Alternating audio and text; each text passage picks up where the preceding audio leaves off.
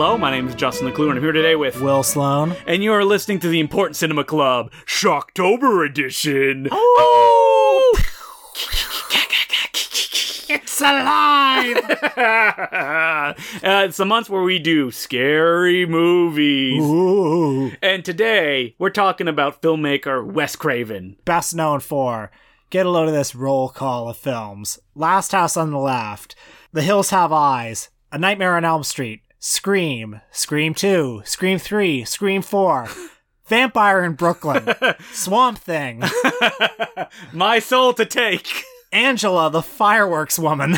Let's not forget Shocker. Let's not forget, It Happened in Hollywood. Okay, so you're just going to go with some pornos. That's right, his pornos. Because Wes Craven is a director that he actually started a little bit later in life than most people do. The story goes that he was an English professor. One of his students asked him for help to make a film, and he got so involved with it that he grabbed his family and went, "We're moving to New York, and I'm going to make movies.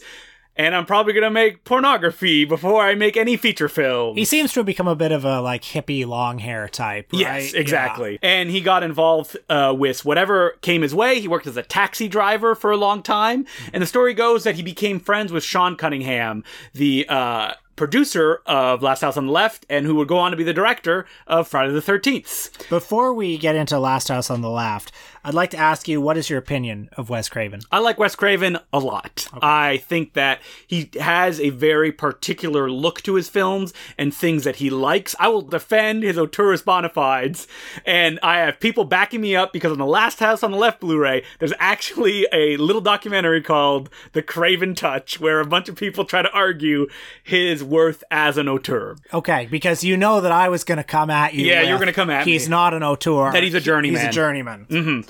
And that I think that just looking at his films, there's enough thematic content and things that obsess him per every picture that it's difficult for me to agree with you if you say, oh, he's just showing up and doing the best job that he can. I think he's made a number of, his filmography speaks for itself. Mm-hmm. He changed or at least significantly influenced the trajectory of the horror film 3 times in his career, with Last House on the Left, Nightmare on Elm Street, and Scream. He's made many very skillful films. He's made a number of shockingly misguided films. And watching some of his films again this week, I was struck by the craft of them. Mm-hmm. He's a good technical director. There are worse directors who I have more fondness for because I feel the weird passion of their work. Mm-hmm. And I feel a certain icy remove with Wes Craven.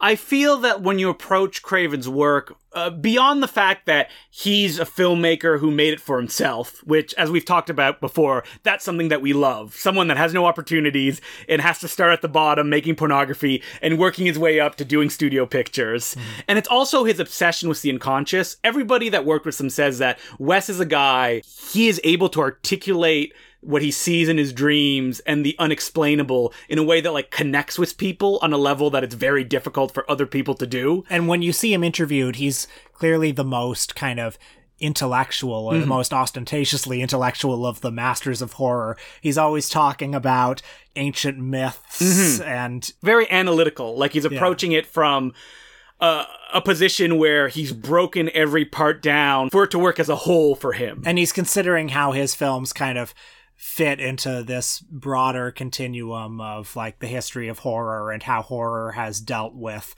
society's primal fears or those sorts of things. I mean, I didn't mention that one of the building blocks of who Wes Craven is as a filmmaker has to come from his upbringing, where he was famously not allowed to watch any movies until essentially he got into college. Yeah, a real Paul Schrader type. Yeah. And that Last House on the Left, people when it first came out or analyzing it say it's an articulation of that idea of what does it look like when someone who hasn't experienced this through their lives has to express this kind of concept of violence against people. Sean Cunningham, the producer of the film, said that the Last House on the Left actually came out of them seeing a Western, which had a massive body count, and the kind of numbing effect it had on them. And he and Wes talked about how could they make a movie where the violence was more visceral. Now, this sounds like something someone would say after the film came out and they've had decades to ponder it. Because when you look at Last House on the Left, you could easily go they wanted to make something exploitative. that would shock people, so it would bring audiences into the cinema. That's funny, Justin, because I thought it was a perfect analogy for the Vietnam War. The hippie culture being taken down from within. Last House on the Left is one of those movies like Night of the Living Dead, where it clearly wasn't made with any conscious agenda, but because it was made at that time by these people, the troubles that were brewing in society sort of found their way into the movie in oblique ways. Because the artist is dead. It's a subconscious up on screen. For people that don't know what Last House on the Left is, it's a story of two women who go on a trip and are quickly captured by some ne'er-do-wells and are brutally beaten, raped, and then murdered. And then afterwards, spoiler alert, for a film that rips off Ingmar Bergman's The Virgin Springs, those evildoers end up at the one of the woman's parents' house. The parents find out, and then they brutally murder the bad guys. So it's a very important cautionary tale about why you should never leave your house. I don't think that's what it is. And also why all the hippies are Charles Manson, literally. Do you think that's what it is? Yeah, that's clearly what it is.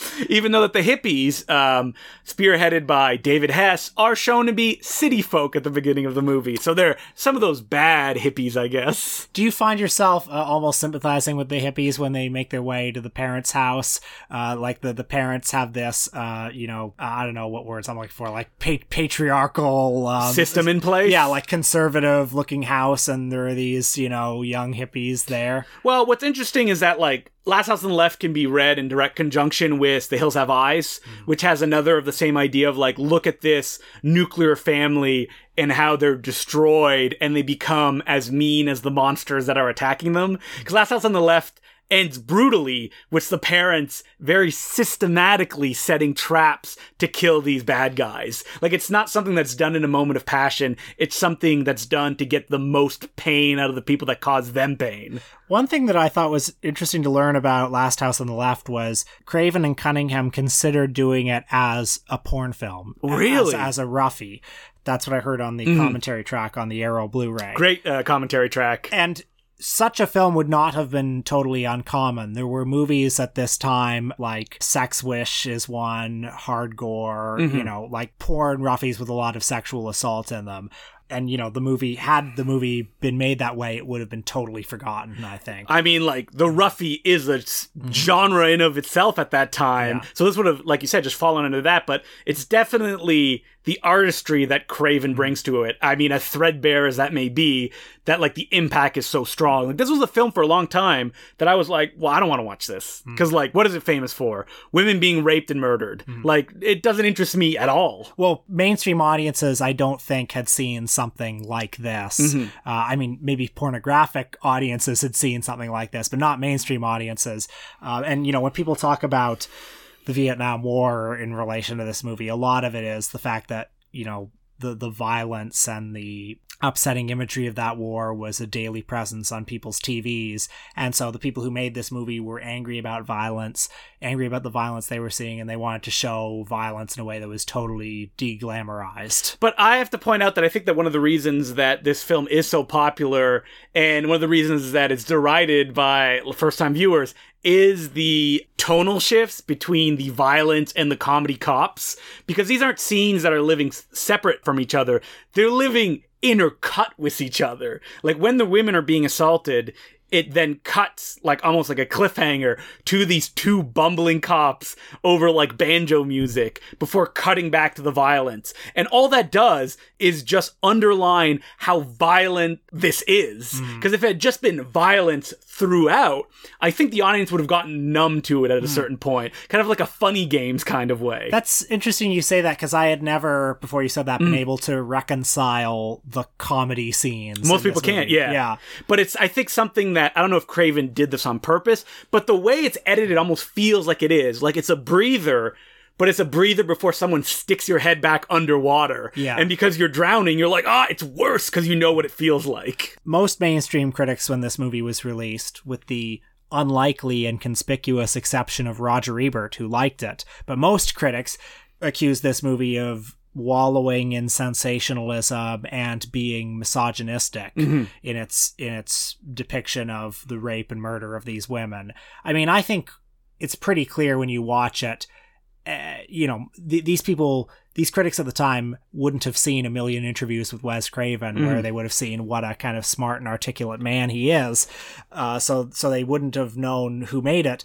But I think when you watch it, giving it the benefit of the doubt, it's pretty clear that your sympathies are with the women. Yeah, I think that artistically it's very clear in the way that it's presenting the story, whether it even be the murder of the last girl in the film where she, like, is brutally assaulted, and there's just a moment of stillness where everyone is standing around, and she just gets up, and she just walks into the water, and then one of them just shoots her in the back of the head, and she just kind of, like, falls over. There's no, like, exploitative enjoyment there, I feel. But I feel like a lot of critics might have looked at that and said, well, even if it isn't exploitative, what's the point of putting it on screen? What's the point of putting anything on screen?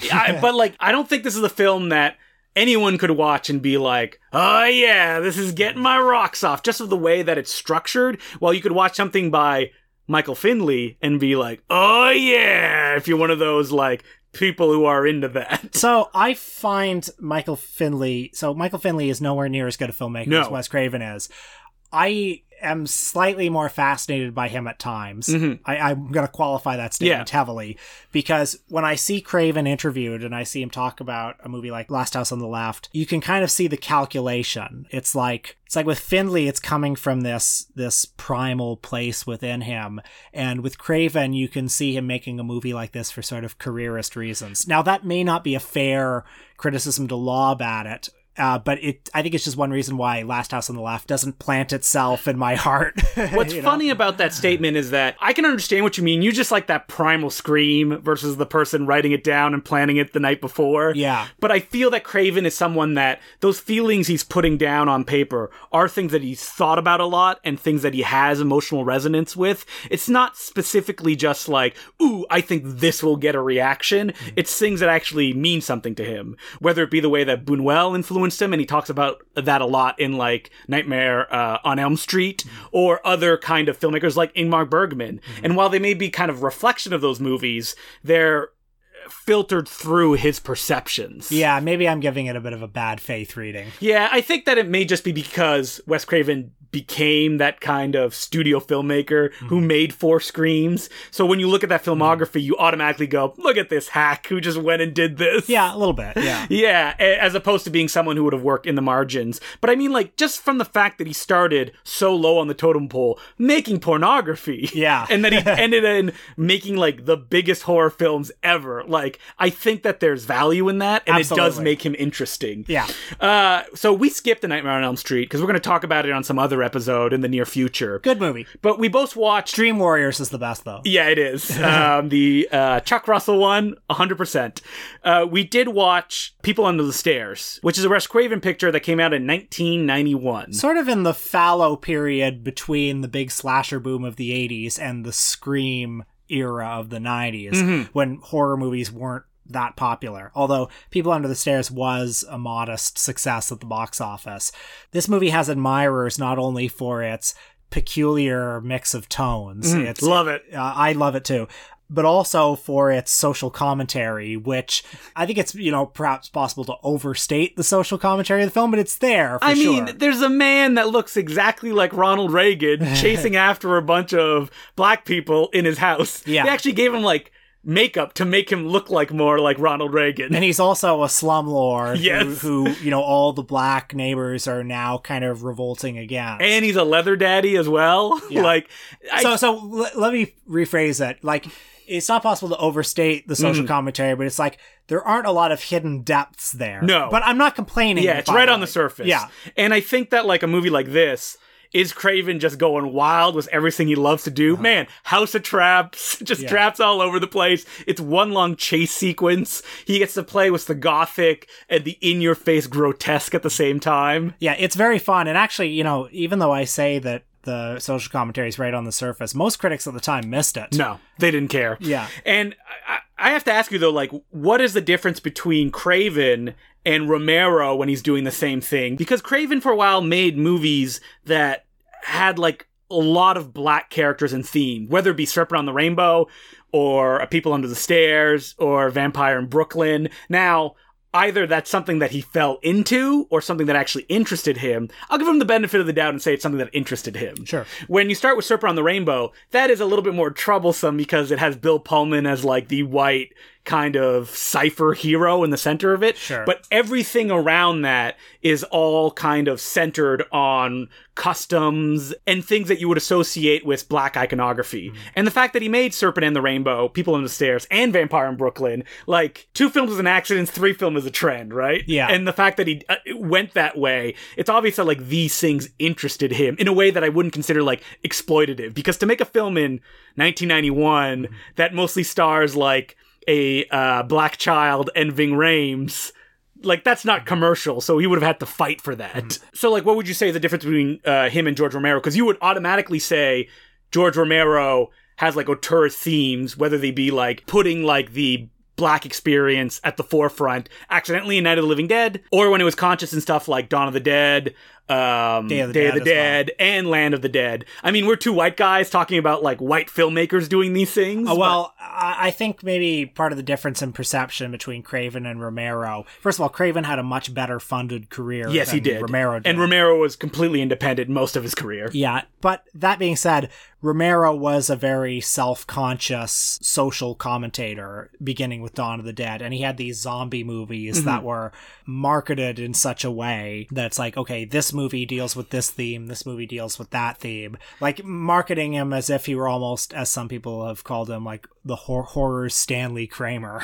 So like it's almost as if Wes Craven, to get, I mean, no one wants to be called the blank Stanley Kramer, but if you eliminated films from his filmography, then you could like more consciously have that idea, because like Deadly Friend is there and you're like, wait, how does this fit into his kind of journey as an auteur? Well, yeah, I mean, the fact is that Wes Craven's career is also very uneven, so there's some stuff in there that waters it down. Yeah, it's like 2 crappers for 1 masterpiece, I think is how it like evens out. Yeah, we watched Vampire in Brooklyn, which came in sort of a commercial fallow period for both him and its writer/star Edward Murphy. Very close to his breakout hit, The Nutty Professor. That's right, and also a year away from Scream. Supposedly, Eddie Murphy said he had to make Vampire in Brooklyn to make The Nutty Professor, which sounds ridiculous to me. Yeah, right. Okay, Vampire in Brooklyn, the only reason it exists is so that Eddie Murphy can wear a cape and look cool. This is a film that was written by his brother, Charles Murphy, and it was given to 2 other screenwriters who completely rewrote it, and then was handed to Wes Craven to direct this big-budget Eddie Murphy vehicle that has a predominantly black cast. There's white gangsters that escaped from John Landis's Innocent Blood, but other than that, like, mostly it's focused on Eddie Murphy and Angela Bassett. Eddie Murphy plays an African vampire who has been sort of chased out of his hometown and makes his way over to Brooklyn, where he has to mate, which I think is unique to this particular screen vampire. Before the moon grows full, or he'll die, because they're the only 2 vampires left.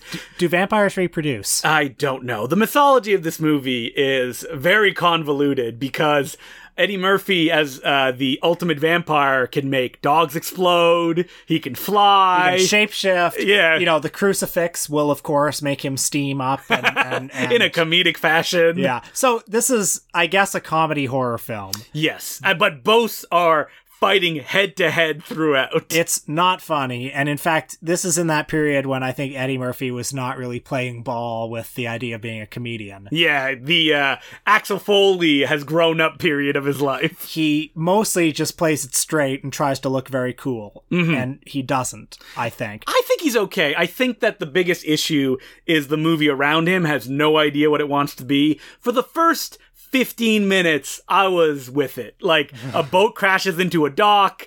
Eddie Murphy makes a dog explode with his, I guess, laser beam eyes.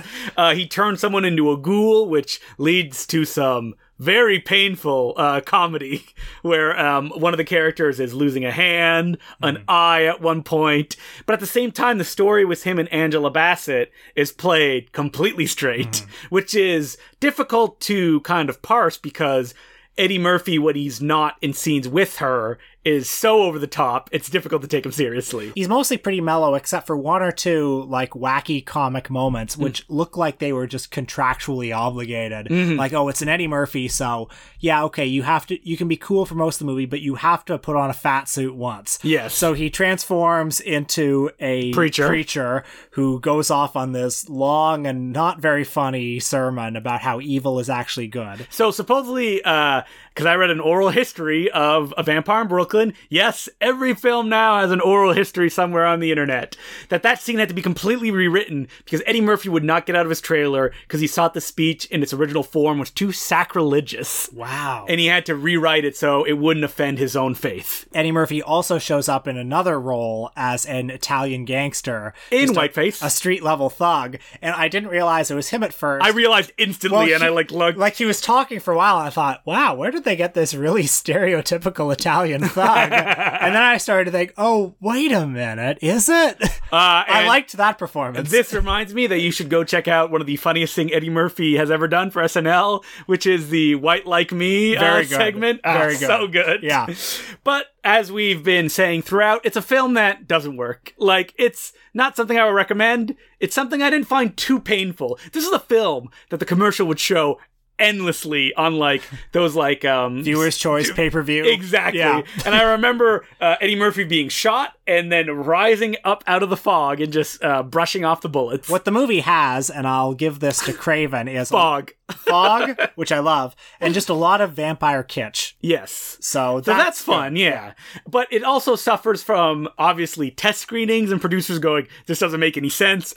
Eddie Murphy, 30 minutes in, starts narrating every 10 minutes, and you're like, what the hell's going on? Yeah. Where he's explaining everything that's going on. I think the most successful sequences are the one where Angela Bassett is having kind of psychotronic freakouts and there's like weird stuff happening and she's screaming and running down the street. Like those segments pulled out of the film around it, they work. And it has that Wes Craven kind of physical energy that all of his films have. But as an entirety, skip it. But there were greener pastures ahead for Wes Craven because the following year, he would revolutionize the horror film.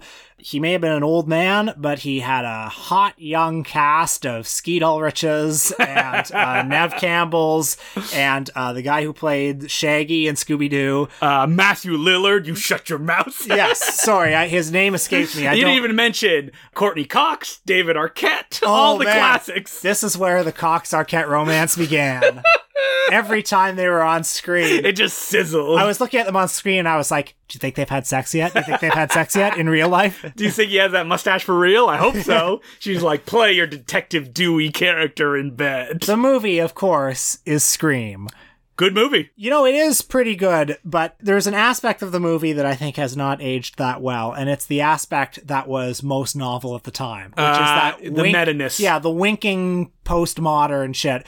The screenplay by Kevin Williamson, which is in the mold of that kind of like Quentin Tarantino, yeah. Kevin Smith, hyper self-aware, hyper verbose. What's interesting about Scream is that like Craven had done a much more interesting idea with New Nightmare, even though I don't think it's executed as well as Scream, where New Nightmare being about the idea that there's like a demon that kind of influenced the making of Nightmare on Elm Street, and now Wes Craven and the star of the first one, Heather Langenkamp, have to deal with this demon that is taking the form of Freddy Krueger, something that they've only seen in the movies. Yeah, Craven is clearly interested in the role that the horror film plays in society, how it keeps our, I guess, primal fears at bay, or it satiates them in some way. But Scream is just like a good slasher. Like, that's all it is. And I think that the idea that it was a revolution and that it kind of influenced everything that came after, and it did, is what I think people will be disappointed by if they watch it again, as opposed to going, oh, this is just fun. Yeah, and a lot of the reviews at the time, Siskel and Ebert's review or whatever, were so big on praising the idea that, oh, these are characters who know they're in a horror movie and they know all the tropes and the cliches of a horror movie. Well, like... Yeah. I mean, obviously they didn't see Rolf Konevsky's There's Nothing Out There or the classic spoof Student Bodies. Right. But, like, who cares? Like, just because they mention that the cliche is going to happen doesn't make the cliche any more or less effective. And really, it just kind of congratulates the audience for knowing that it's a cliche. I think that, yeah, like the first Scream is very rarely undercutting the cliche and going in a different direction with it. Like you said, it's just like, this is what it is. Now let's watch it play out in the way that you expect it to. Yeah, it's like a Mystery Science Theater track over itself. But, you know, it had the great incel beginning where the guy has to fake Geek Girl trivia, Drew Barrymore, and then punishes her for not knowing the true horror facts. Yeah, but it's a very effective slasher movie. That opening scene with Drew Barrymore, you know, the last 20 minutes of the movie, I think are just an incredible slow build. Yes. And it also has that, like, physicality that you see in all Wes Craven films, even something like Vampire in Brooklyn. Like, there's more, like, table smashing in Wes Craven films than any other horror director you will see. He kind of loves the idea of this ghost face killer being hit and being knocked to the ground. Suspense being generated not by, oh, this guy I can't stop, but by a guy that, oh, he is human, he can be stopped. You hear him groan and get thrown against stuff, but at the end, he still catches you and kills you. It's a good mystery, too, because you never know who it's going to be. Yes. It could be anyone, and there's a sense that anybody could also die, and, you know, even the hero could possibly die, and there won't be a character in the movie that doesn't leave without significant injuries. Yes. So, like, there always feel like there are stakes. Yeah, and I mean, that's very important when it comes to slasher film, and obviously Wes Craven understands that. Now, the other three Scream films, Scream 2's fine. It's fine. It suffers from that, like, the ending leaked while they were shooting, and they had to rewrite it all on set, because they wanted to, I guess, shock people that, like, who the real killers are. Interesting. So wait, what was the original ending? I don't remember. It was, like, different killers. Okay. And they just rewrote. I think it was either more or less or something like that. And it was influenced just by it leaking on probably something like Ain't It Cool News, I feel. And the third one is bad. But it does feature a important Cinema Club favorite, Jay and Silent Bob, showing up in a cameo. Everybody loves a monkey. Wes Craven appearing also in Jay and Silent Bob Strike Back. Now, I think the last 10 years of Wes Craven's career are a little sad. They are. They're the worst ending a director can ever have, which is people not trusting him to do anything. Well, it begins with Music from the Heart, which I haven't seen. Nope. We considered it and we went, life is too short. That's his Meryl Streep violin drama, his only non-horror feature film, which got Meryl Streep one of her many Academy Award nominations. Huh, it did. So there you go. A Wes Craven movie got an Oscar nomination. And then, like, give us more Screams. But, well, the presence of that movie on his filmography is kind of like, oh yeah, he wanted to do other things and he couldn't. No, and yeah. that's you can't look at Music from the Heart and not feel a little sad that it was this road that he couldn't take. I remember for seemingly 10 years, he was shooting this dumb werewolf film, Cursed. He had to reshoot it like 3 or 4 times because fucking Miramax wouldn't let it go and they just wouldn't release it. And then it was released and people are like, this is bad, who cares? Well, it was barely released. It Yeah. got a very half-hearted release. And it's too bad because he is Wes Craven. Yeah, and you should be able to trust him. Give him the goddamn benefit of the doubt. Give us another Scream, Wes. He did Red Eye, which is a good 2-base hit, I think. Yeah, it's fine. Yeah. I remember being disappointed when I saw it in theaters, but I wouldn't call it bad. Solid B movie. I saw My Soul at the Take, the last film that he made, and second last film that he made. I forgot Scream 4. I always think that's the last one, but Scream 4 was the last one picture that final retreat. Kevin Williamson is back, baby. No more Ethan Kruger. We got the dream team back together. So yeah, My Soul to Take, you watched it. I saw it at the time and I've totally forgotten it. Now, the good thing about My Soul to Take is that it is bananas. This is not a director showing up and going, I'm going to make a slasher film for the kids. Hopefully it'll make some money and then I can do my other, like, Meryl Streep musical drama again.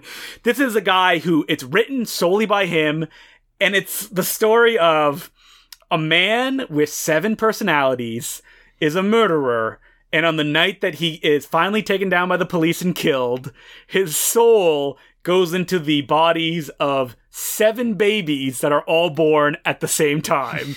And now these 7 babies are each being killed one by one, and one of them is absorbing their souls and gaining their abilities and skills. I'm making it sound way more interesting than it actually is.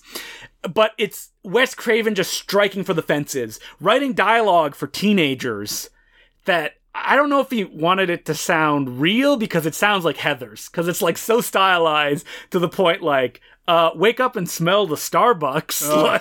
Okay, that reminds me that Scream 2 has an absolutely cringeworthy scene where it's a bunch of teenagers talking about sequels. Do you know what I'm talking about? I don't remember. Where they're like, oh, dude, no sequel is better than the original. What about Aliens? No way, man. Ridley Scott's a genius. Guys, everyone, The Godfather 2. Wes Craven is sitting behind the monitor, Dan Silent Bob style, just counting money. He's like, action. It just makes me cringe so hard.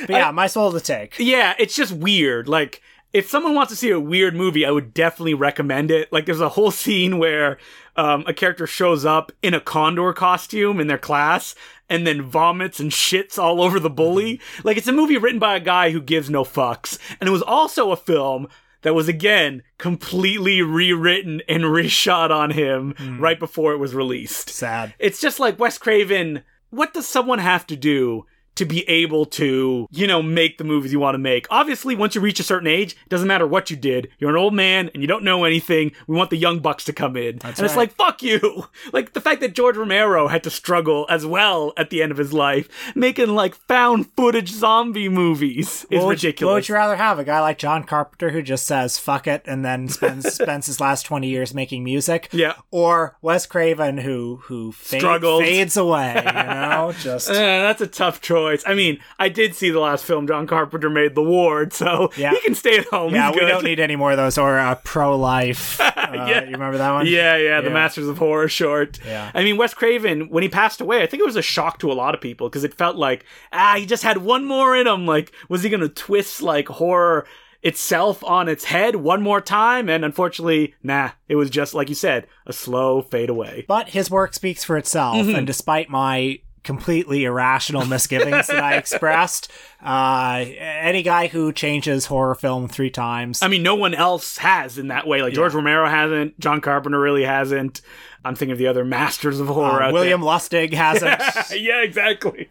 Hey, whoa, speaking of that, moving on to our Patreon topic, we did an episode on William Lustig's Maniac, the Joe Spinell classic that is recently being released in 4K. Finally, we've all been waiting for it. He's a maniac on the floor. So we talk about that movie, we talk about William Lustig's career, and shocker, we may not like the movie, but you're going to have to listen to find out. We might like it. Who knows? Well, you will know if you listen. It's $5 a month at patreon.com/Important Cinema Club, and you get 4 episodes every month and our entire back catalog, which is like 80 plus episodes at this point.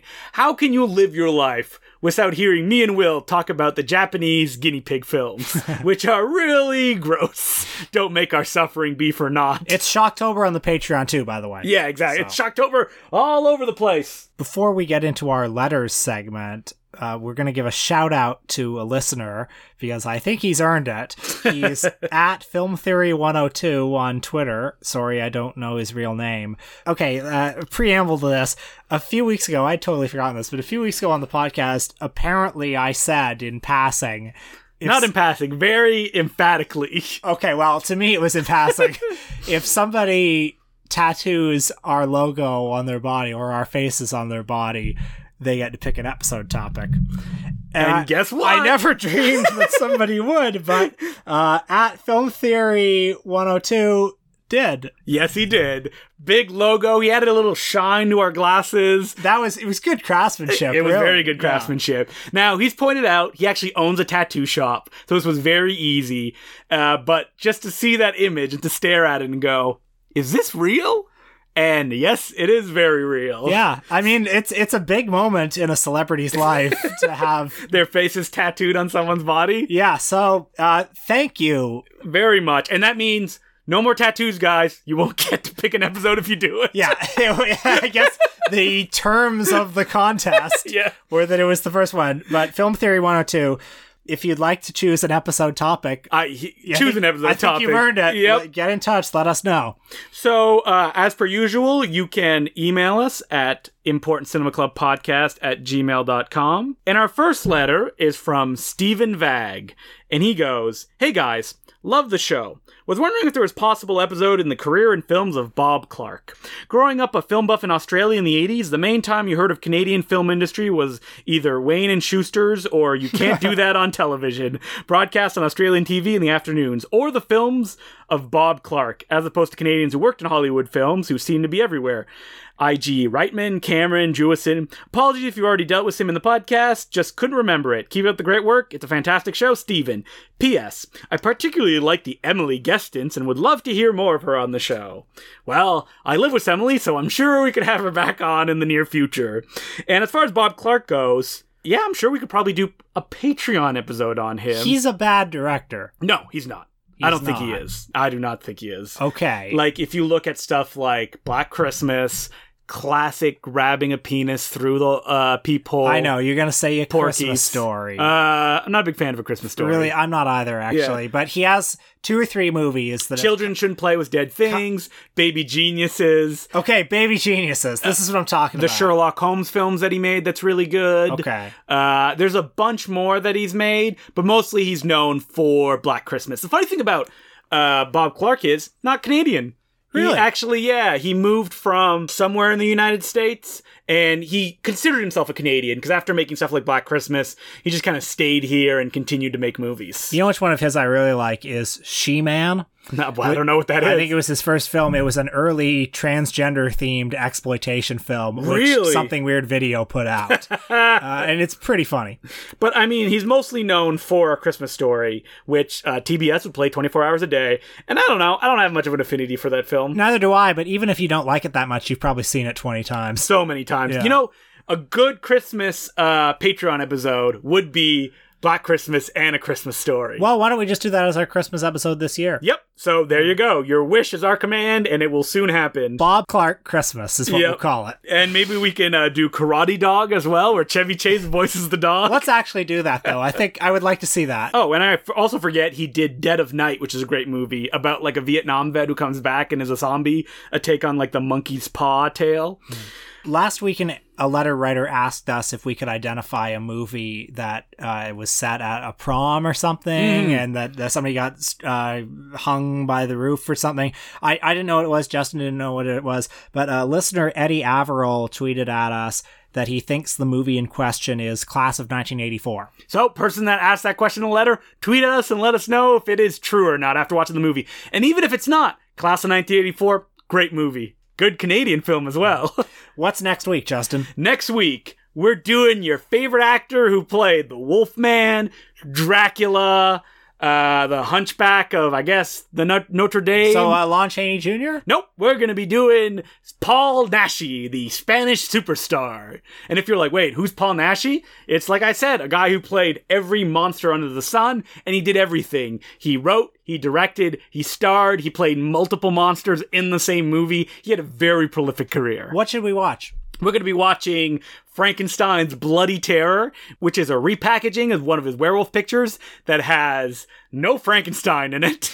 And we will also watch Inquisition, which is considered one of his better films. And, I don't know, The Werewolf and the Yeti, the one where he fights a Yeti in the mountains, which somehow made it on the Video Nasty list. Okay. So those 3 pictures, probably more. I mean, Dracula's Greatest Love is really fun, but I've already seen that one, so I'm not going to watch it again. I know virtually nothing about Paul Naschy. I've seen Frankenstein. No, what was it called? Werewolf Meets the Vampire Woman. Yes. Which I remember thinking was boring. I feel that may be a feeling you will probably feel again watching these movies. Okay. Because, it's a particular flavor, but it's one that I'm very excited to discover. There's a book by Troy Howard called Human Beasts, the Films of Paul Naschy, that I will definitely try to read cover to cover so I come informed. So that's our episode next week. Until then, my name's Justin Clue. I'm Will Sloan. Thanks for listening. Boop, boop, boop, boop, boop, boop. Welcome to Justin's Recommendation Corner again. And Will, as well, if you have anything to recommend. I'll think about it. But today, I have a new book hot off the shelves, aka it was literally put up on Amazon to be self-printed and sent to your door. And it's a book called Analog Nightmares, the shot-on-video horror films of 1982 to 1995 by Richard Mogg, who's also a filmmaker who made Massage Parlor Murders. I'm not familiar with it, but other people that I know are. And so this book, I just read a few pages of it on the Facebook group, and I instantly fell in love. I was like, wow, this guy said that he spent 7 years writing this book. No one would publish it because it's like almost 500 pages. So he did it himself. And just flipping it open right now, an interview with David the Rock Nelson. Oh, my man. Now, so we've talked about kind of like shot on video stuff before and the aesthetic that is different from anything else. Yeah. And it's one that over the years I've fallen in love with. I was very dismissive at first, being like, why would I watch this movie? You know why you were? Because you were too close to it at the time. You think so? Like, we've moved far away from the era, or far enough away from the era of sort of camcorder movies that it's now obsolete technology, and therefore we can kind of see the beauty in it more easily. Because I always thought that it was because I wanted all the movies to be a particular way, and when they weren't like that, I was like, not interested. There's probably something to that as well, yeah. But now that I look at those, like, locked off shots done by people who are not actors, and it's just beauty to me. It's like folk art, yeah. And so this book, and what's really surprising about this subject, is that no book like has really been written about it in a comprehensive fashion. And this is the first one I can think of that really tackles it. And I haven't finished it yet, but I've read about 200 pages. And it's not only a historical survey, each chapter, because it's going chronologically, gives you a little bit of background on how these movies came about. It's also an encyclopedia of these films, written in a very approachable style, broken up with interviews with the filmmakers who made these pictures. And like, there's a part that was written kind of as an oral history of the director of Blood Lake. Almost brought me to tears reading it. Oh. Like, this is like the kind of stuff that not only have you not read, but shows a passion of people that like, this was important to them. They had no money. They did it. They were somehow in a place where it could get out in the world, get on the video shelves in a way that it can't anymore. And because of that, it's kind of been frozen in history, but kind of forgotten. And thanks to books like this, you can finally read about it. I can guarantee you that if you get this and you crack it open and flip through it, you will not know half of the movies that are written about here. So I highly recommend it. That's my recommendation for this week. Analog Nightmares. You can get it on Amazon.com or Amazon.ca. Shot-on-video horror movies, or any shot-on-video movies, are like this Wild West. It's like there has been no real attempt to like canonize them. Figure out what the canon is. So yeah, the minute you mentioned this book, I ordered it instantly. Because like it hasn't existed. And I know that this book actually beat the Bleeding Skull guys, who are like the go-to guys when it comes to talking about this. They're writing a book on like the 90s kind of shot on video movies, because they did one that was mostly the 80s. And that book will be very fancy and published from Fantagraph Press, but probably only in 2019. And I feel that it would probably complement very well this big Analog Nightmares book. You can never have too many. No. And I gotta say, it's very well written in a very readable style. I was worried when like someone says, I'm self-publishing and it's comprehensive, that it was going to be like very dry kind of plot synopses. But when you read it, you're like, oh, this is fun to read. It's only a couple of lines, so you don't skip it and go to the rest. You actually read it and laugh, and then actually read the review. We are in such a golden age of books now. Like, you know, the fact that you can go to Amazon and there's a 500-page book about the history of Shapiro Glickenhaus Studios. That's insane. So if this is indeed Recommendations Corner, I'll say I watched a spooky Shocktober movie this week called Fanny and Alexander. Wait, did you watch the theatrical or the TV cut? Watch the TV cut over a while. Okay. So not all in one go. So did you get spooked by the ghosts in it? They are some spooky ghosts. Yeah. So I recommend it. Very good movie. Also, last night went to see A Simple Favor. Good movie. Oh, really? Yeah. Oh, I like that your girlfriend is making you see movies that you wouldn't see. Yeah, just normal people movies. And, you know, thoroughly enjoyable. It's the way movies should be. Maybe I should just go see regular movies more often. Wow, a shocking turn. It's like a serial cliffhanger. We'll see more normal movies? You have to tune in next week to find out.